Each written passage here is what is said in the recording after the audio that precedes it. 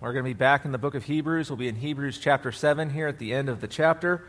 I was looking back, and it's kind of remarkable. It's been 10 years since we started on this journey together, and we're a little over halfway, so praise the Lord for our time together.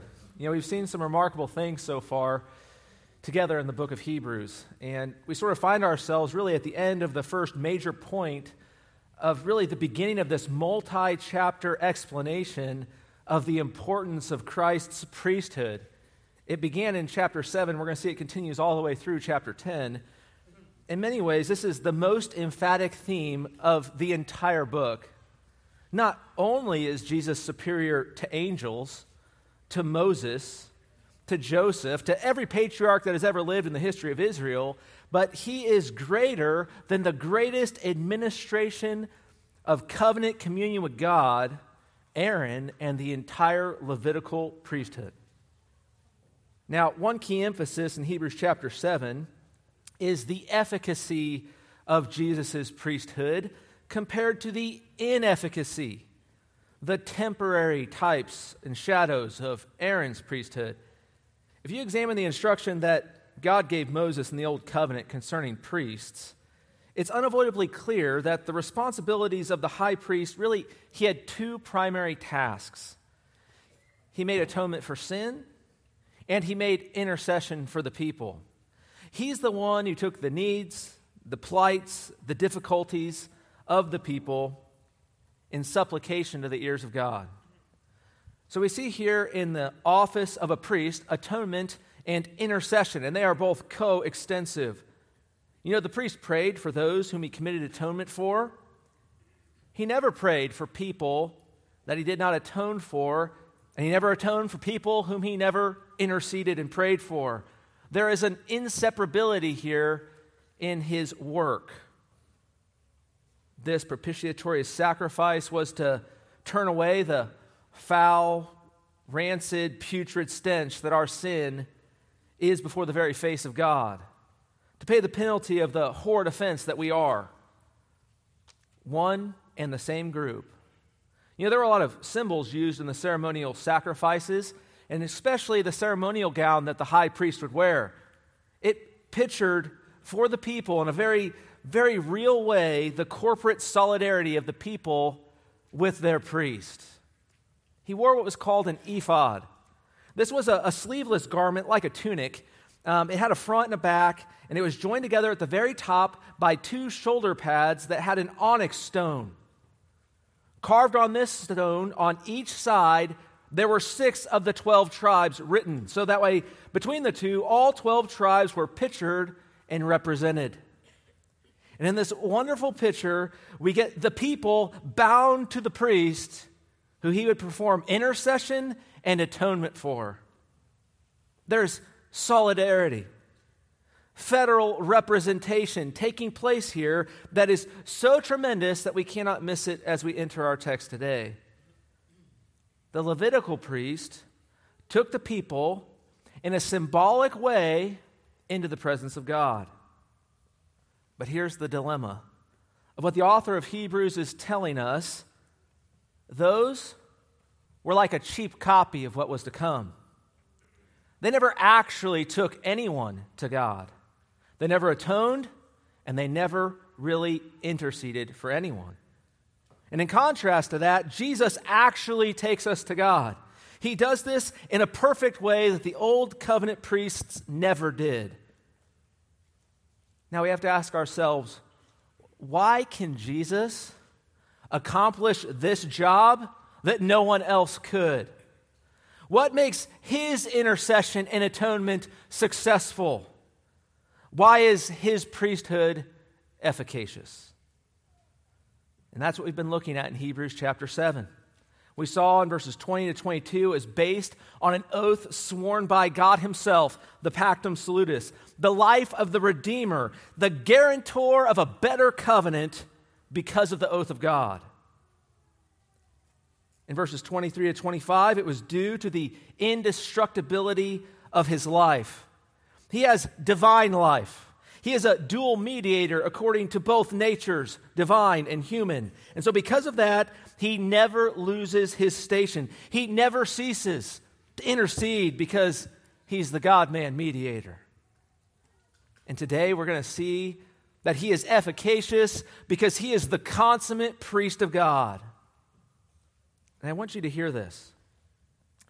The author of Hebrews has been belaboring this very point for this entire chapter of the consummate priesthood of Jesus Christ for one reason. Because he is the high priest that you desperately need. And I want us to see that by three testimonies today concerning our consummate high priest. Three testimonies that will function as our outline. We're going to be looking at Hebrews chapter 7, 26 to 28. We will see it in his person, verse 26, his work, verse 27, and finally his office, verse 28. So that's what we will follow, his person, his work, and his office. Go ahead and turn there if you're not already there. And I will read for us Hebrews chapter 7, 26 to 28. For it was fitting for us to have such a high priest, holy, innocent, undefiled, separate from sinners, and exalted above the heavens, who doesn't need daily, like those high priests, to offer up sacrifices, first for his own sins and then for the sins of the people, because this he did once for all when he offered up himself. For the law appoints men as high priests who are weak, but the word of the oath, which came after the law, appoints a son made perfect forever. Let's see here how the text tells us that Jesus, as the consummate priest, is because of his impeccable person. His impeccable person. The text starts with this: for it was indeed fitting that we should have such a high priest. I don't want to just roll over that. It is emphatic here. We could rephrase it: such a high priest was exactly fitting for us. He's precisely what we need. And we really get 5 qualities here regarding his person to show us exactly how fitting he is. You know, sometimes we make the mistake of reading a list like this and we see all these qualities, you know, holy, blameless, undefiled, separate from sinners, and we sort of kind of blend them all together, right? They sort of become just, you know, bland, generic. Well, we get the point. He was sinless, right? Well, let's not do that today. Let's sit and kind of marinate in the richness of what God has here for us concerning the consummate person, our high priest. You know, these terms are not just throwaway, verbosity, wordiness for the sake of wordiness, or repetition for the sake of repetition. No. Each term here actually gives us a unique sphere or quality that we need to pay close attention to regarding the consummate high priest. First, he is holy. Here we get a picture into the perfection of this priest. He is holy on so many accounts. As God, he is inherently holy, and as man, he was free from the smallest spot of stain or sin. We know Jesus is holy because of the miracle of all miracles, right? The virgin conception of our Lord. He has no earthly father, which really highlights to us in the hypostatic union, the union of these two natures in one person, that he didn't have Adam as his federal head. He never received the imputed guilt of Adam. Like the new man, the new Adam, the second Adam, he begins life in innocence and he ends it in proven pure holiness. That's why Gabriel says to Mary, Luke 1:35, the child to be born is called the Holy One. And he proved this throughout his entire life. He was a perfect man. We saw that in Hebrews 4, right? He was tempted in every way, but without sin. Peter says he committed no sin, no deceit was found in his mouth, incomparably pure. And we've already been told that numerous times in the book of Hebrews. So what is the apostle trying to tell us here? Only a holy high priest was qualified to represent desperately wicked sinners before God. This requirement refers to the complete purity of Christ's nature, free from any stain and corruption of inherent sinfulness. And while that is certainly true, that's not the emphasis here. The emphasis is on the sphere of holiness known as covenant faithfulness. Covenant faithfulness in communion with God. In other words, Jesus was without any flaw, completely pure, which made him a perfect high priest to intercede on behalf of sinful humans before God. He was perfectly faithful before God according to covenant standards. He earned the right as a man to be in the presence of God. A faithfulness that is measurable, inviolable, it can't be circumvented. You know, throughout history, God has communicated with humanity through various inviolable promises. You're probably familiar with a lot of these. In the case of Adam, God established an inviolable relationship in which Adam was told to obey and to live. Had Adam obeyed, he would have enjoyed unbroken fellowship with God forever. However, by his disobedience, Adam forfeited the blessings of the law and instead inherited and merited death, separation from God, and cursing. Now, not to leave man in that condition, we see God then intervenes with Adam and Eve, and he makes them a promise to them. We call it the proto-evangelion in Genesis 3:15, where God said, I will do this. I will send a seed. I will send a serpent crusher, a death defeater, so that you may live. I will do this. You notice the difference there? God will send the seed of a woman to bring blessing and eternal life and perfect communion with him. I'm sharing that to emphasize the significance of the term holy that is used in this context. God has always been true to his word and has constantly fulfilled his promises. But this unwavering covenant faithfulness is also why God is called the Holy One of Israel. So holiness here in Hebrews chapter 7 is emphasizing covenant faithfulness. Let me kind of show that to you. Go ahead and turn to Isaiah 55 for a moment. Keep your hand here in Hebrews. Look at one other text on our way back. Isaiah 55. While you're on your way there, remember God's people had sinned. They had been exiled. That's really the context of Isaiah 40 to 66.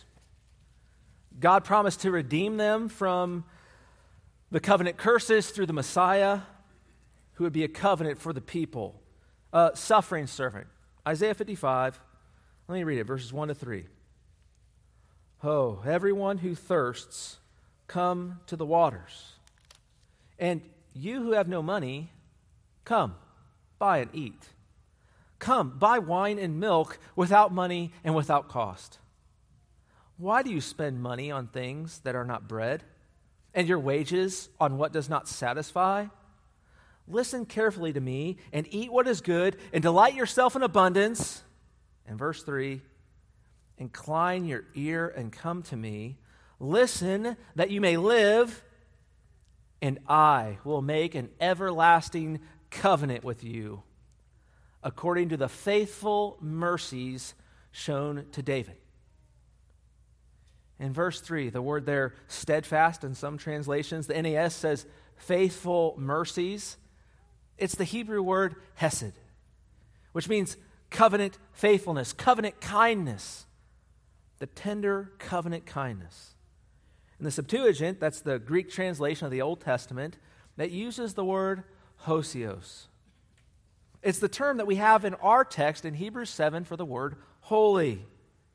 That's the word that is used to translate hesed there, is the term that's used for us, this covenant faithfulness and kindness, holy. Psalm 16. You want to turn there real briefly on our way back to Hebrews. Another helpful text for us. Psalm 16, a very simple one. Psalm 16, verse 10. For you will not abandon my soul to Sheol, nor will you allow your Holy One to undergo decay. The Holy One, the covenant faithful one, In the book of Acts, Peter identifies Jesus as the Holy One that is mentioned in Psalm 16, verse 10. As the Christ, Jesus demonstrated perfect covenant faithfulness by fulfilling all of God's covenant for humanity.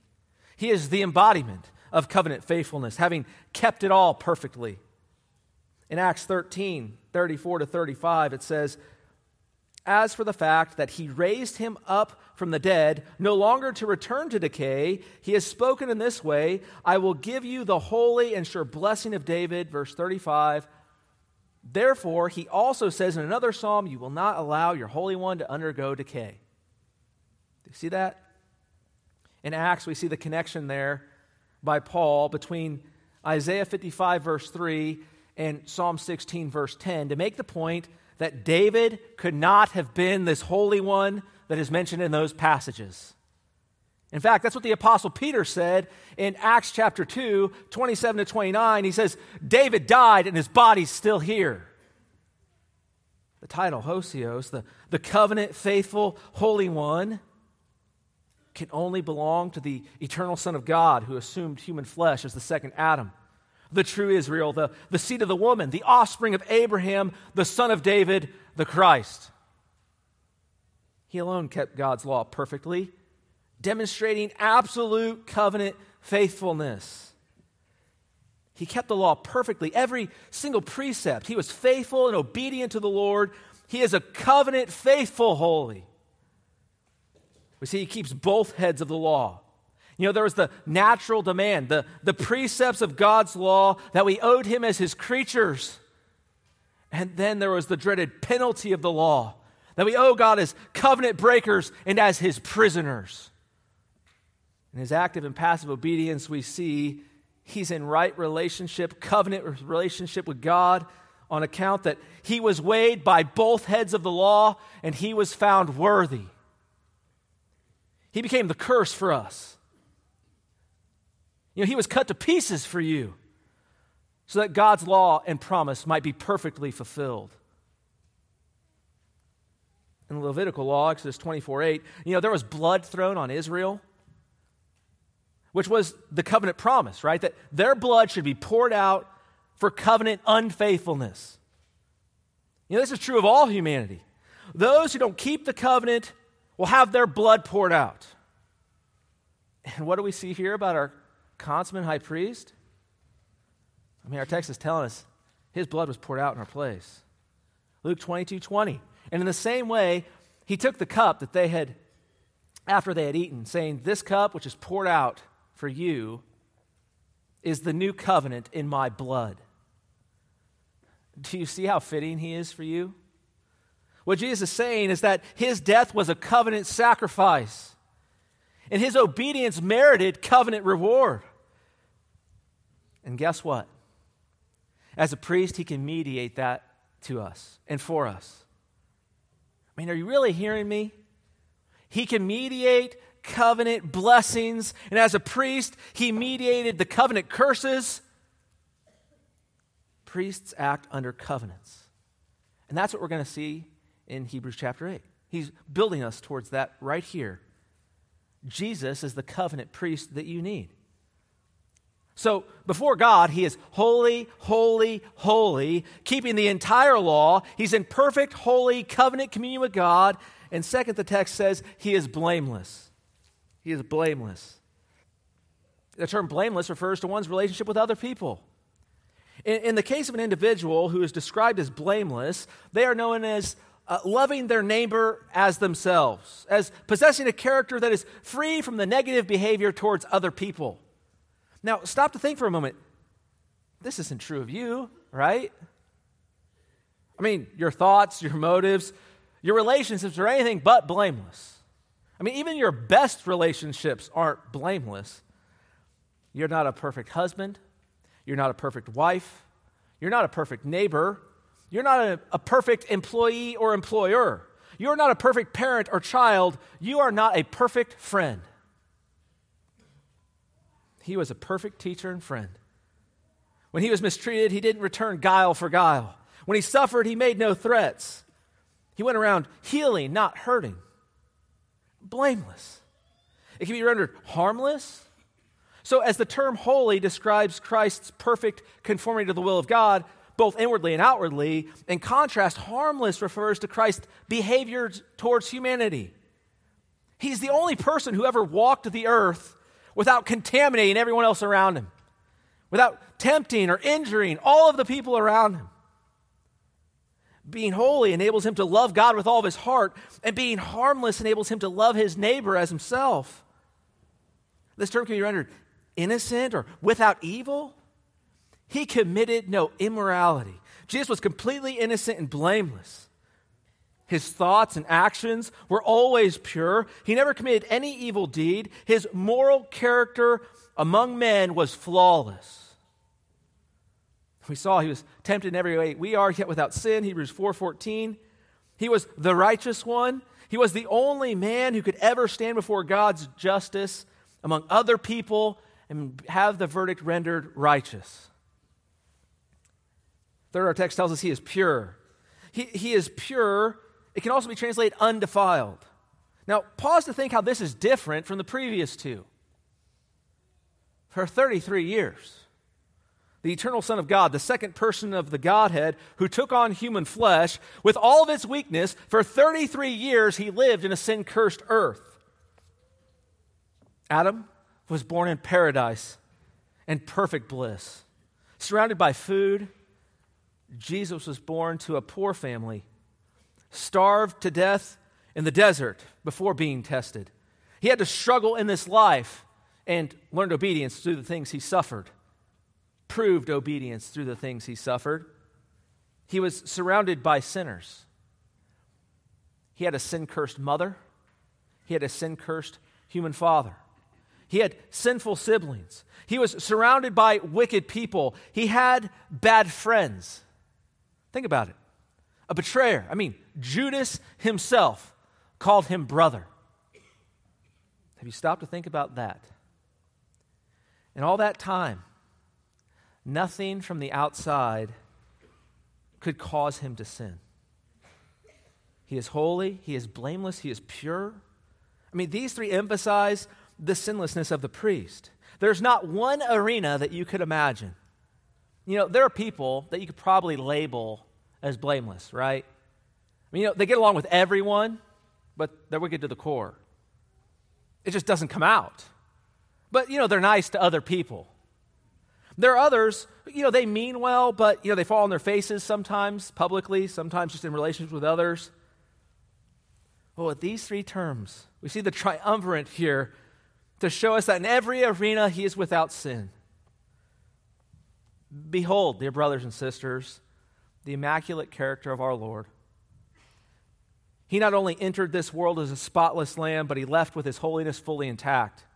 For 33 years, our Savior walked among us in a world cursed by sin and death, and yet he remained undefiled by it. He mingled with sinners and contracted no defilement, just as the rays of the sun can shine into the foulest stream without it losing its own purity. Oh, how great is our priest's purity. He was morally undefiled in the same way that the priests under the law were required to be ceremonially, and yet they never were. He was never infected by the evils around him. He touched the leper, and the leper was cleansed. He came into contact with death, and death was conquered. Even when faced with the adversary of our soul for 40 days, the devil himself, he emerged as spotless at the close of that as when he first began. And remember, the Levitical requirements for both the priest and the sacrifice that they brought was it had to be unblemished, unstained, undefiled. The lambs, they couldn't have broken limbs. They couldn't have spots. They couldn't be sickly. And the priests were supposed to be the same way. But we saw the priests under the old covenant were unable to escape the contamination of those around them and their own sinful nature, which left them stained and defiled. So before offering sacrifices for the people, they had to make a sacrifice for themselves and their own impurities. But Christ is not like them. He was never tainted by sin. From his birth to his death, pure. And so as a result, he's capable of entering into God's holy dwelling unblemished by sin.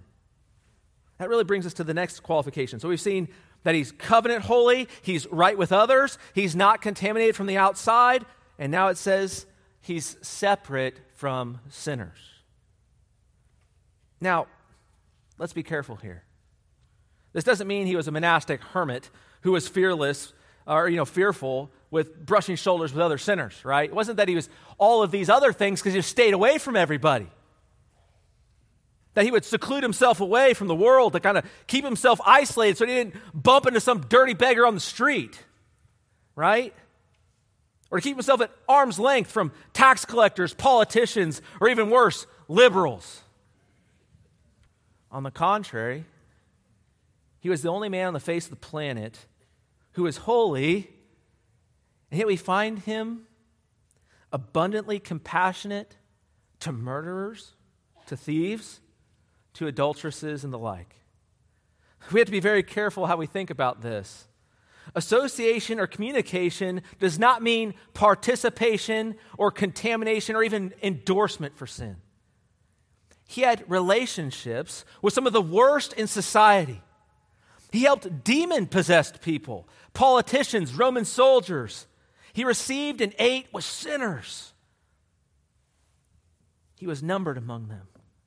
And on the cross, he died in the place not of the righteous. He had to be counted as a sinner to take the place of sinner. Friends, are you a sinner here this morning? If so, aren't you glad he associates with you? The Christianity of the Bible is a Christianity concerned with saving not the healthy, but the sick. Not the righteous, but sinners. Are you a fornicator? An adulterer, a thief? And you may sit here and you may look at me this morning and kind of in your own self-righteousness, you may say, I'm not like them. Right? I'm not like that. Before you write these words off, think of this. Are you an alcoholic? Have you committed abortion? Cheated on your spouse? Are you a Roman Catholic or part of some other false religion? Or are you lazy, a liar, a glutton? How about a bad friend? Do you break your word? Well, guess what? If any of those are you, you've come to the right place here this morning. Because Jesus is the Savior of sinners. And yet, he always remained pure and undefiled, never affected by the evils around him. The church fathers highlighted this by talking about how the lepers were cleansed when he touched them. That's how pure Jesus is. That when he encounters death, death is conquered. This shows us the perfection of his character, the power of his victory over sin and death. His purity is unmatched, and his victory over sin and death unparalleled. We've got to stop to think about that more often. We knew he was holy before that, but we really see the perfection on display of his righteousness through the things he suffered and endured, and that he accomplished those things without falling into sin. Jesus was never separate from humanity, although he was separate from depravity. It says he was separate from sinners. This phrase here in the Hebrew in Hebrews, and it's in the Greek, is in a perfect tense, meaning Jesus always has been and always will be separate from sin. Holy, blameless, pure, set apart, 4 essential qualities of our priest. None of those are true of the Levitical priests, not a single one. But why mention it here at the end of chapter 7? Because those things are not what actually makes him a priest, right? He's a priest by oath, Hebrews 7:21. By divine appointment, by an indestructible life, Hebrews 7:16. So these things don't make him a priest. They are what makes him an efficacious priest. The point here is that he was not and is not a sinner. He was born in the likeness of sinful flesh, but he was never a sinner. So the point is not that he avoided the company of sinners, but that he himself was not a sinner. He can't offer in any efficacy a sufficient sacrifice if he wasn't free from the sin himself. It's not enough for him to offer a sacrifice if the offerer was a sinner. John Calvin said this: "He is described as separated from us, not because he rejects us from his society, but because he is uniquely distinguished from us in that he is free from all defilement." John Owen said, "He who was to be a middle person between God and sinners was to be separate from those sinners in the thing on account of which he undertook their place. He can't stand on your account if he's just as guilty as you are." That brings us to the next phrase, the fifth personal qualification. He's exalted above the heavens. Now, I read a phrase like that, and I don't even understand how someone could see that in the book of Hebrews, exalted above the heavens, and think in their mind that the eternal Son was somehow subordinate to the Father. I mean, this is a testimony to his divine station, his divine status, his exalted glory. We've seen this in Hebrews already. Hebrews 1 verse 3, "And he is the radiance of his glory, the exact representation of his nature. He upholds all things by the word of his power." If he already said that in the opening passage of the book, why repeat it here? Why has he got to repeat this? Well, because in our sinful pilgrimage, we're oftentimes to forget it, but also because we need our king priest to be at the right hand of God the Father Almighty, to have uninterrupted and unbroken access to God at all times. That's what we need. We need someone who is exalted above the heavens. Jesus has maximum efficacy because he has unbroken access to God, being God himself, by virtue of his own divine dignity and essence and his accomplishments as a man.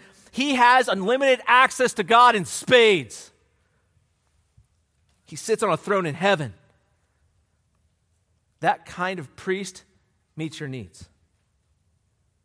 Do you understand that? Every other way of getting to heaven, religion, morality, even conservatism, guess what? It doesn't get you there. You need a priest who is holy, who is blameless, who is pure, who's undefiled, and exalted. With a priest like that, salvation ain't a problem for you. And without that, friends, nothing in existence can save you. This speaks of Christ's resurrection, exaltation, his ascension, glorification, and rule in heavens. Remember Hebrews 4:14. "Therefore, since we have a great high priest who has passed through the heavens, Jesus, the Son of God, let us hold fast our confession." Hebrews 6:19-20. "This hope that we have is an anchor of the soul in heaven, a hope both sure and steadfast, one which enters within the veil, where Jesus has entered as a forerunner for us, having become a high priest forever according to the order of Melchizedek." Jesus has gone to heaven on our behalf, and he is interceding for us there even now. Second, so first, he's a consummate priest because of his person. Second, he's a consummate priest because of his all-sufficient sacrifice because of his work. Verse 27, "Who doesn't need daily, like those high priests, to offer up sacrifices first for his own sins and then for the sins of the people, because he did once for all when he offered up himself." There are some marvelous contrasts here between Jesus and the Levitical priests. I mean, first, their nature is different. Jesus is sinless. I mean, that's all verse 26. And Levitical priests were just as much sinners as those that they tried to represent. I mean, unlike those priests, Jesus doesn't need to offer sacrifices daily for his own sins. This is kind of a continuation of the previous verse. The Old Testament priests, including the high priests, had to offer sacrifices for their own sins because they were sinful and unfaithful. They had the guilt of Adam. They were defiled, unholy, unrighteous sinners. Jesus is not like them. We see that here in verse 27. And remember, this isn't anything new.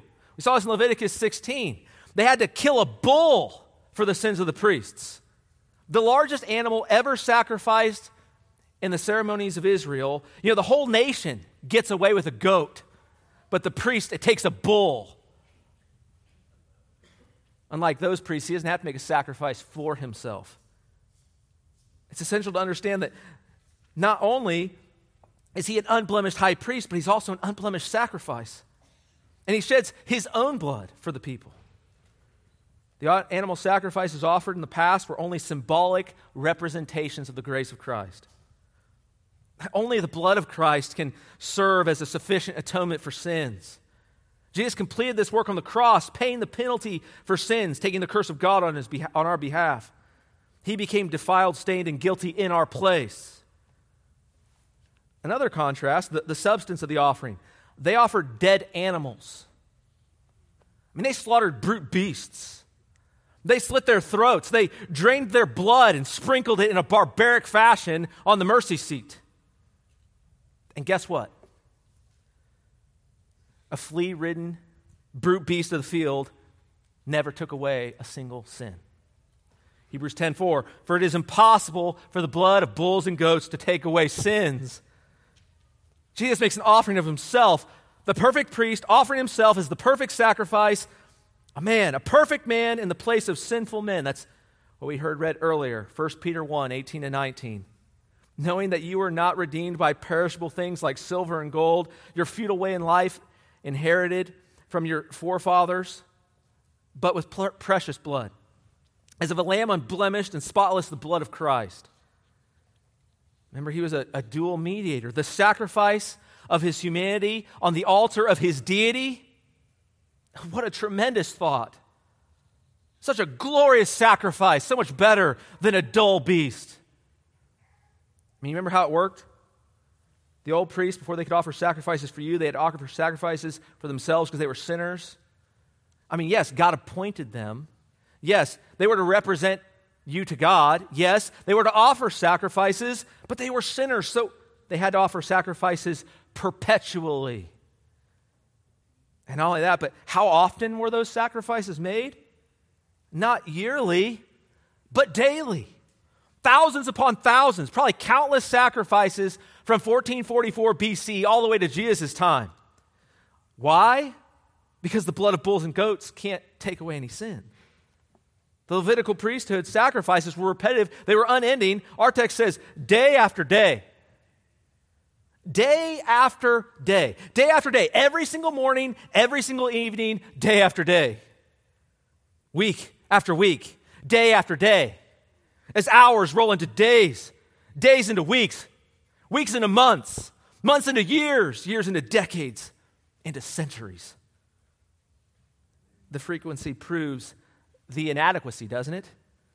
Interminable repetition compared to the single sacrifice of himself. One time, once for all time. Never to be done again, finality. He satisfied the demands of a holy God. A perfect sacrifice, putting an end to the perpetual, unending sacrifice of the whole old system. Hebrews 10:10.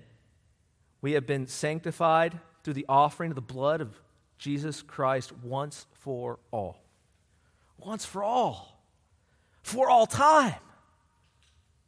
Isn't that reminiscent of Jesus' words in John 19:30? It is finished. Atonement made once for all time. Jesus is the high priest, the consummate priest that we need in his person, his atoning work, and finally his office. Verse 28, for the law appoints man as priests who are weak, but the word of the oath came after the law appoints a son made perfect forever. The apostle has acknowledged that God appointed the high priests to serve in the tabernacle and the temple in the Old Testament. However, the difficulty facing this group of Jewish believers and their unbelieving family members, and all of Jewish society for that matter, is that they believed those priests would remain. And what we see here is that was never the plan of God. God had planned to remove that at a specific time, a specific place, to take away the faulty priests of the old order, the types, and to replace it with a permanent priest of a totally different order. Now, this transition would have been startling for them, and far from being cause for regret. You can imagine, right? The culture shock that would have caused. All of a sudden, my priest is gone. Rather than regret, it's actually superior. It provides safety, blessedness, glory for the church. Basically, what the author is saying is that the Levitical priests were appointed by the laws of the Old Testament, but Christ, the new perfect priest, was appointed in a superior manner, far above the laws that govern the typological order. The priests were just ordinary human beings, whereas Christ was the Son of God. The priests were appointed under old laws, but Christ appointed by divine oath. Hebrews 7:21 told us the oath sworn to the Son. It was mentioned in Psalm 110, verse 1, which says, "The Lord has said to my Lord." Well, when did the Father make that covenant promise to the Son? Let me talk about that oath for a moment. We call this the intra-Trinitarian agreement, when the Godhead determined all the details that would be undertaken in what we call the economy of redemption, which in our text is just referred to as the oath, the plan of God. But when did that happen? It took place, according to Ephesians chapter 1, verse 4, before the foundation of the world, before time began. It is pre-temporal, and that is why he is called the Lamb slain before the foundation of the world, Revelation 13:8. So when the text says, the law appoints priests who are weak, that's the old economy, but the word of the oath, that's the pactum there, the plan of redemption, then it says, which came after the law.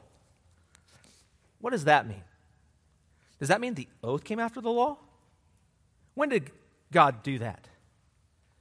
How would that fit with the nature of eternal redemption, the plan of eternal redemption that we've seen? Let me help you here. Let's make this a little clearer. It's not the oath that came after the Levites.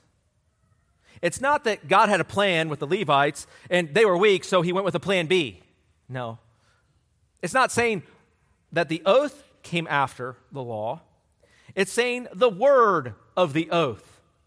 The word came after the law. There was the oath, and there was the word that came. That's 1 Peter 1:20. He, Jesus, was foreordained before the foundation of the world. That's the oath. But has appeared in these last times for the sake of you. The plan in eternity was that the Son's incarnation would come after the typological fulfillment of the Levitical order, after it had run its course in God's program. We see the same thing at the beginning of the book of John, don't we? John 1:1 and 14, you probably have it memorized. In the beginning was the Word, and the Word was with God, and the Word was God, and the Word became flesh and dwelt among us, and we saw His glory as the only begotten from the Father. Do you hear that? Just like our text is saying. There was the Word, the monogenes, the only begotten Son of the Father, a reference to eternal generation. And our text says, Hebrews 7:28, but the word of the oath which came after the law, a Son. So the Word, the Son, comes in the incarnation after the Levitical type, after the weak men. The priests had their weaknesses, but the Son was without blemish, perfect. What's also really exciting about this text, you notice it in your Bible there, it says how it takes another comparison and contrast. It says, the law appoints men, you notice that at the beginning of the verse. And if you look in your Bibles, in italics, it says that it appoints a son. Do you notice that? Appoints there is in italics. It's telling us something of the Word's involvement in His own appointment. It is a triune act that the Son was appointed to be the priest of His people. An appointment taking place in eternity past, but brought to fruition in the incarnation of the Son of God. The triune God appointed those typological priests, and the triune God appoints this consummate priest. Behold, the high priest who reigns according to the order of Melchizedek, the one who holds his sacred office based on an indestructible life. Our Lord is the chosen high priest, to whom the Father spoke an oath in eternity, and His appointment endures to this very day. He is not a mere man of flesh and blood, but the Son of God Himself, the perfect embodiment of divinity and humanity united. He stands above all other priests. Now, that last phrase, let's say something on that. It says, made perfect forever. Now, this does not mean that the Son lacked perfection as a person. This is speaking of His office as high priest and the discharge of that office. He perfected the office. He has been made perfect forever as the high priest and that he fulfilled the office and what it was perfectly intended for through his life, his obedience, his suffering, his death, resurrection, ascension, and his current session exalted above the heavens. We've seen the Son as the consummate priest because of his person, his work, his office. Let me kind of put the finishing touch on this for you here this morning. I hope you're recognizing that I'm not giving you anything new. I'm not giving you anything new. This is just old paths of gospel truth. This priesthood of Jesus Christ is eminently practical and personal, and I want to tell you that today. It's personal. You know, Jesus didn't die for a nameless, faceless glob of bland, generic humanity. He died for a specific people. In his office, he as a consummate priest does something the old economy priests just hinted at. I mean, you know that by now. He actually atones and intercedes. There's another symbol that adorned the ceremonial garb of the high priests in the old economy on the Day of Atonement. They had the ephod, remember? I mentioned that earlier. Well, it also, through 5 braided chains, secured a large breastplate that was in the front of the ephod. It attached to those shoulder pieces. It was gold. It had 12 stones that represented each of the tribes, and engraved on those stones were the names of each of the tribes of Israel. You know, the priest wasn't there to intercede for the Egyptians, for the Amorites, for the Canaanites, the Philistines. No, none of them were ever represented. The way to God has always been exclusive and narrow.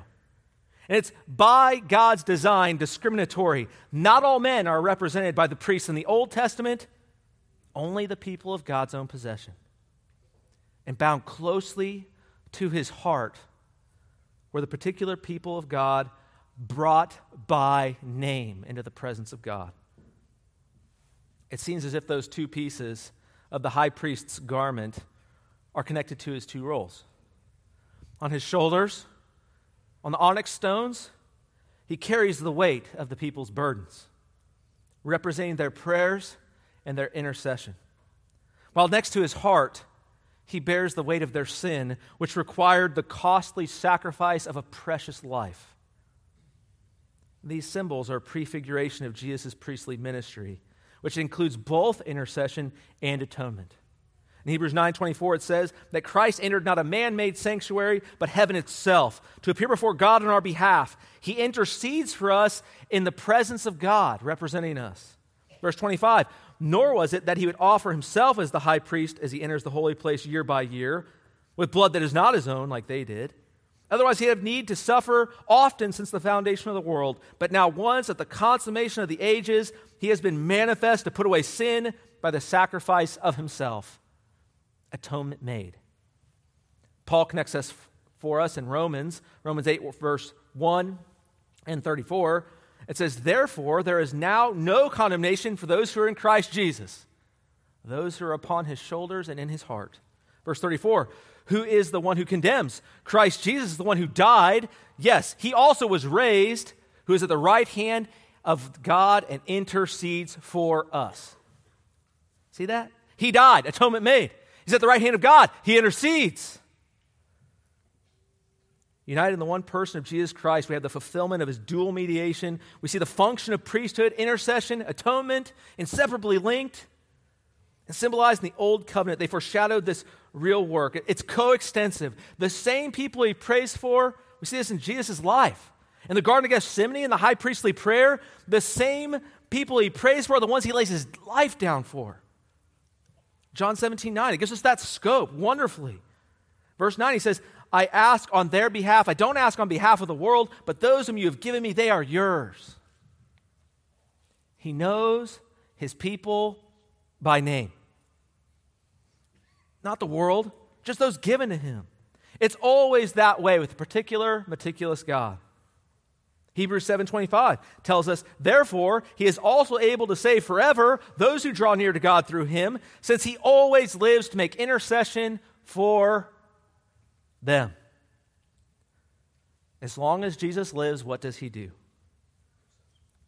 We celebrate this on the first day of the week, every week, right? The highlight that we worship a living priest, a living Savior, a living intercessor.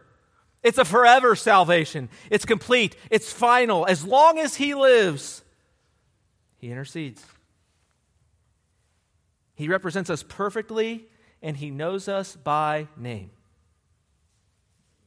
Dear friend, have you ever stopped to think, this priest who accomplished a perfect redemption knows you perfectly. He knows you inside out. He knows your deepest thoughts, your greatest fears. He knows your insecure feelings, your fleeting anxieties. He knows the weight of your crushing burdens, your knuckle-scratching struggles as you scrape through this life in your earthly pilgrimage. He knows that too.